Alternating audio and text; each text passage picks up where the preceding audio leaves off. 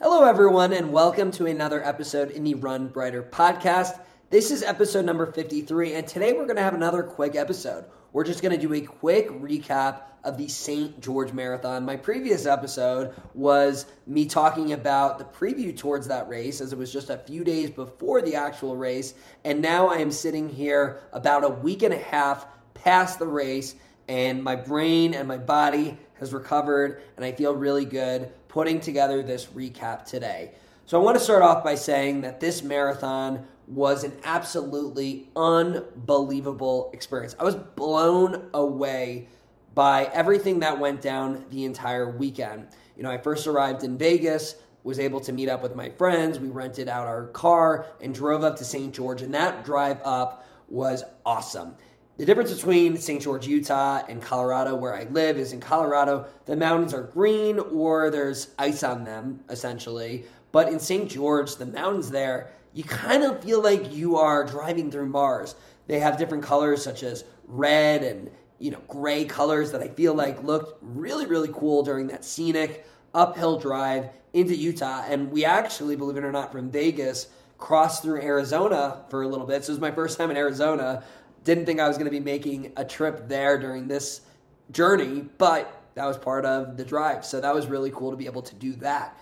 But once we arrived in St. George, we went to the expo. It was a pretty standard expo, but for the fact that there was only 5,000 runners competing in this race, I felt like it was a really nice expo. And the staff there was very kind and helpful, which I really appreciated. We were able to move our bus time from 3:45 a.m., which is what it was set for, to 4:45 a.m., which allowed me to get an extra hour of sleep, which I always appreciate the night before a marathon. After that, we went to the pasta factory for dinner, had an awesome meal, a lot of fun there with my friends, and then got a good night of sleep, woke up for the race, and headed over to the bus for that 4:45 bus. A nice 30-minute ride from St. George up to Central. It was the name, I believe, of the area where the race started in Utah. And then we got off the bus and we entered the land of paradise of the start line. And it was really, really cool compared to some other start lines I've seen. I mean, we were in a fully isolated area that really felt like a campground more than anything. There was flags that were hung up. There was fire pits and people surrounded by them. Coffee, water, Gatorade, all the good stuff. And we then were just hanging out, getting ready for the race. And then finally, once 6:45 hit, we lined up getting ready for that 7 a.m. start. And we had an awesome drone show that I didn't expect. It was unbelievable. I got a little bit of content on that, and we'll share that here in a longer video in the future. But we got the race started at 7 a.m. It was still fairly dark, but the sun rose shortly after that, and immediately after that began one of the most aesthetic running experiences I have ever had. I started the race fairly slow with my first 5K, I believe averaging around a 7:15 to 7:30 pace. And for those who don't know, I was attempting a sub 3-hour marathon in this race, which required me to be running at an average pace of about 6:50 per mile.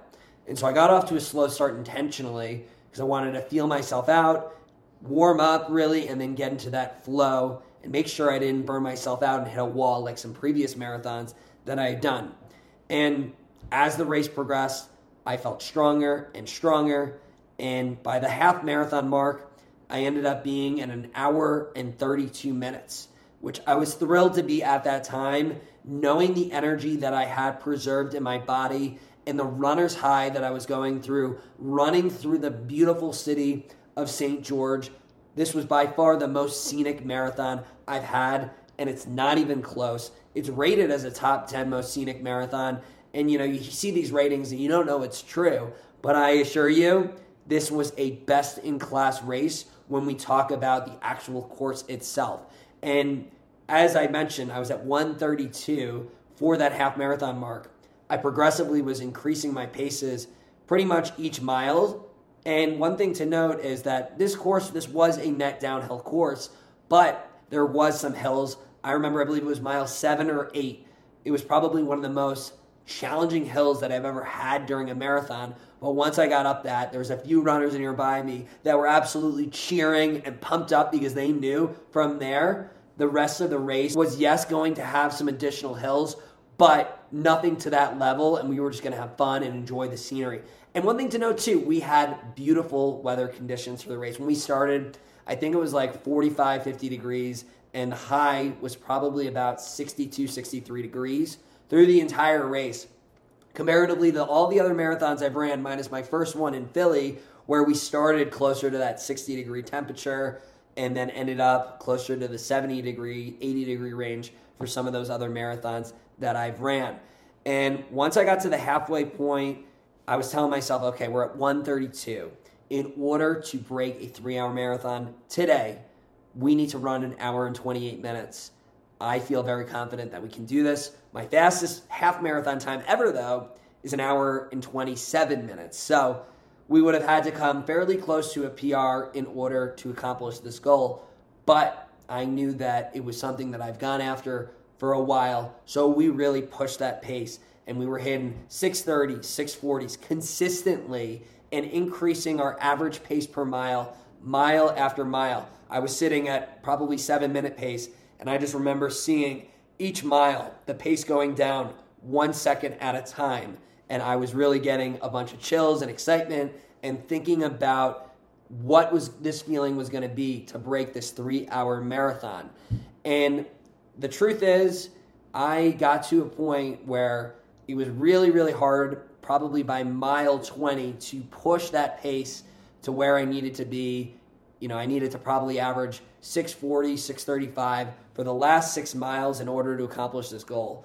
And holding on to 6:45, 6:50 pace was where I was at, and it was just not happening. But we ended up finishing the race at a time of 3 hours and 2 minutes, which is an 11-minute PR for me. It's the first time I've PR'd in the marathon in 14 months.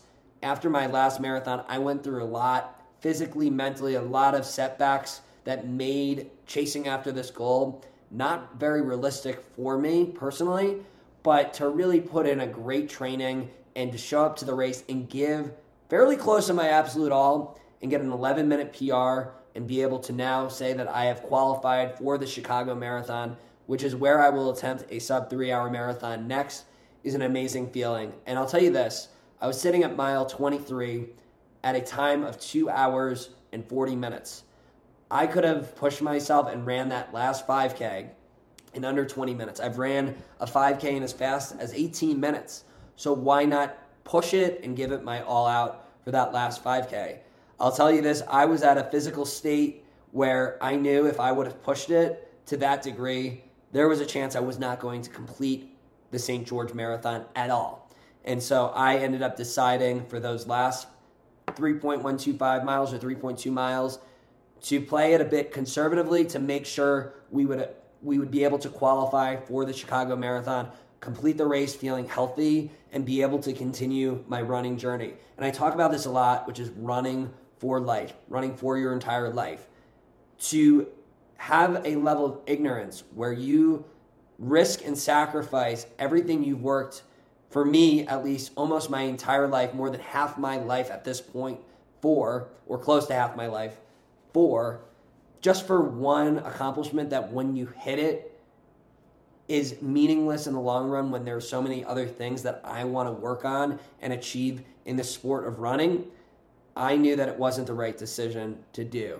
But I am sitting here absolutely blown away by the performance. I feel incredible about running. I have a very good relationship with it after this race, which I can't say it's always been like that directly after a marathon. It sometimes takes a few weeks to even a few months to really get back into that mojo, and I'm already there. I'm already back and running and training and feeling good and helping runners, and you know, I have a lot of goals and things that I'll be working on over the next year, included with this sub 3-hour marathon goal, which we will attempt again in a year at the Chicago Marathon. But I wanted to give everyone this friendly recap to let everyone know how the race went in case you don't follow me on some of my main social media and you're just a dedicated podcast listener. We will have some additional content coming as far as YouTube videos with more of a recap. I'm going to do a full review on this race and how it stacks up in comparison to some of my other marathons. But yeah, I just wanted to let everyone know here. Thank you so much for listening to the episode. I hope everyone enjoys the rest of your day. And as always, don't forget to run brighter.